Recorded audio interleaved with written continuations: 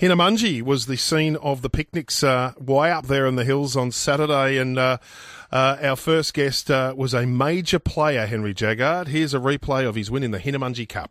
And it's Cheeky Prince who'll lead them for home in the Cup. Continuation running on, then came Moolah and wider out was anything but. It's straightening up in front now, Cheeky Prince, a couple in front. Continuation trying hard. Down the outside came anything but. It's giving plenty here, Cheeky Prince. It's in front. Sawati is late down the outside, but it's Cheeky Prince. Cheeky Prince takes it out.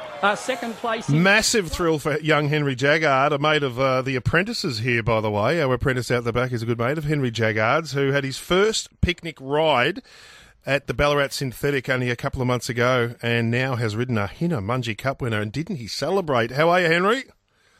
Yeah, not bad, Matty. How are you? Was it in the eyes of the stewards, was it an over-celebration? Yeah, I got a severe reprimand for it. Probably lucky not to get stung for it, but yeah, it was still worth it. Oh, absolutely, it was worth it. Tell us about it was a shades of Damien Oliver in 2012 with a Rising in the Irons.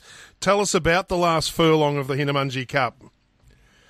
Yeah, it was long enough. I had to take a couple of peeks over my shoulder to make sure I was well clear before I did carry on a bit, but luckily enough I was, and yeah, I don't know, I just stood up and that was about it. Then I had to just worry about staying on it. No, exactly right, and I think it summed up, it was spontaneous, but it just summed up what it means. I mean, you haven't been riding for long, and a winner's a winner, and it's a cup race. It must have meant the world to you. Yeah, it was good. I had a broken leg, so I was out for 8 weeks, and it sort of slowed me down a bit, and I'm just starting to get going again. So, yeah, it was the first sort of major winner I rode, and it was good, and there was a good crowd there. They loved it, and it was a long way to get there. So, yeah, I wasn't mucking around.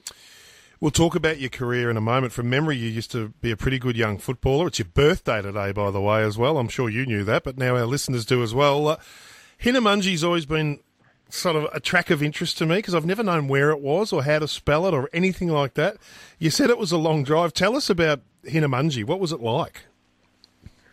Yeah, it was a lot of nothing, to be honest. The drive I went up with my mate Dylan Dean, who rides as well, and so that made it a bit easier. It took just under 5 hours from Mornington. How do you get there? How do you get there?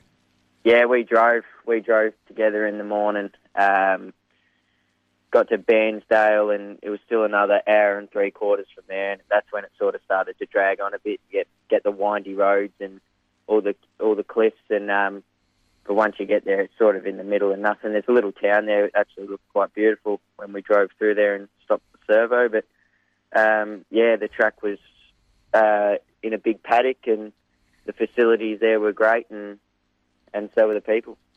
Tell us about the crowd. We went to Swifts Creek last year, and up in the mountains, it's just a different feel. It's even more relaxed than the normal picnic meetings. What sort of an attendance did they get?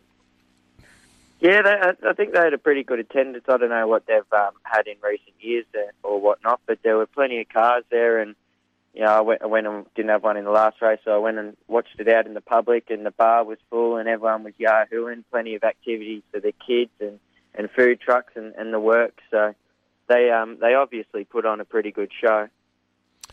Some of the tracks just look really treacherous to me. I know they're not, but they just look very hard in mouth with sharp turns and so on. What's it like to ride the Hinnamungi track? Yeah, it was dry.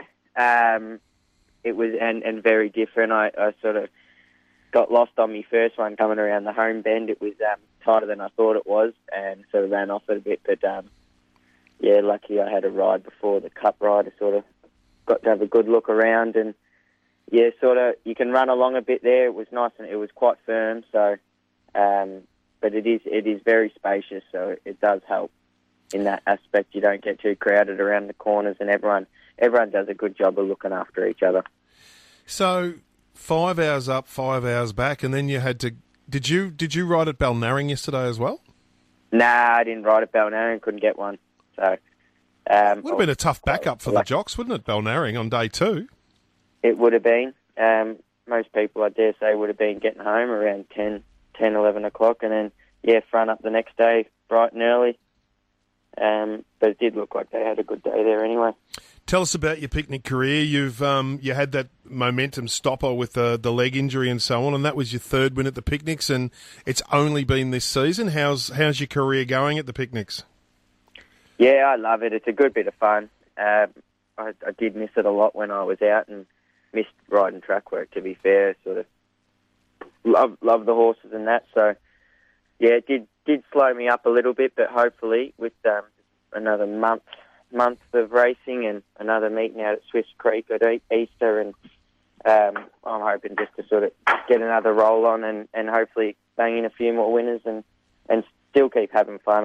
It's a good day out and everyone looks after each other. All the boys in the rooms are all good. We're all good mates and look after each other, so it does make it worthwhile. The boys and the girls. What I love about the jockey scene on picnic days is everyone just sort of hangs around outside and it's very relaxed. You almost feel like they're about to jump into the sausage sizzle, the jockeys. It's a bit different than the pros at the Metro meetings when they're all stuck in the rooms and looking at the form guide. There seems to be a lot of really nice laid-back interaction with the jockeys at the picnics. Yeah, definitely. The camaraderie is really good. It's definitely not as serious, but once we do get on the horses and it's on the track, you're pretty switched on, and everyone has a pretty big will to win and gets a kick out of winning. So, but definitely when we're hanging around the rooms, and it is there's a lot of socialising, and even with the public and stuff, they all get around it as well. Do you need to supplement your wage? It's only a seasonal thing, and you do get a lot of compensation for travel and losing rides and all that sort of thing. But I don't think you can make a career out of it. What do you have to do to supplement your wage? No, it's just a bit of pocket money, really, and a bit of fun. Sort of gives you something to work towards as well. I ride track work at Mornington, and I also work on the barriers as a barrier attendant for Racing Victoria too. So I've got plenty of work going on that keeps me busy and all that I enjoy doing, and so I've got good money coming in, and it's sort of just a bonus and a kicker. Do you think it's been suggested to me that the part of the education of the professional apprentices is that they should do a bit of a stint, a season at the picnics? Would that work, or would it knock a few noses out of joint with the picnic jockeys? Look, it's pretty competitive. It's very competitive at all. But I myself personally, I don't, and I never ever have anything against anyone that wants to have a crack at something. Everyone learns, and everyone needs to learn and start somewhere. It's not easy, sort of getting yourself into some positions at the start and get the ball rolling. So yeah, I wouldn't have an issue with it. The apprentice out the back tells me that you used to be a bit of a gun footballer. Tell us about your transition into being a picnic jockey. How did that take place?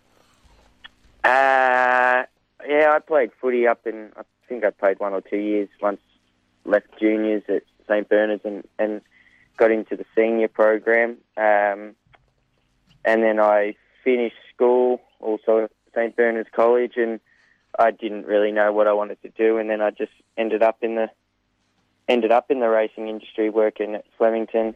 I worked for Sabre San first and then Gay Waterhouse, and I've sort of spread my wings since then. And I didn't really know anything about the picnics until I moved to Mornington. And away we went, sort of started doing all the requirements I needed and giving it a crack now. So, what's your aim next season? This is the building block season. What do you want to achieve next season with a full season?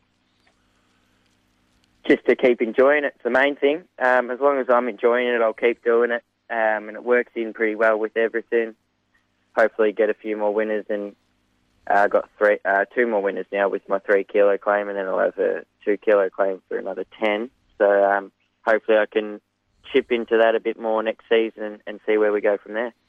What are you doing to celebrate your 25th birthday today? I'm actually sitting outside having a zero sugar mixed berry cruiser at the moment. It's beautiful. Sun shining. It's unreal. Mixed berry cruiser before midday. Do we have a problem here? That's where I'm at. Hey, good on you, mate. You earned it. They'll never take the cup away from you up at Hinnamungi. Beauty. Thanks, Matt. Henry Jaggard there, who won the Hinnamungi Cup.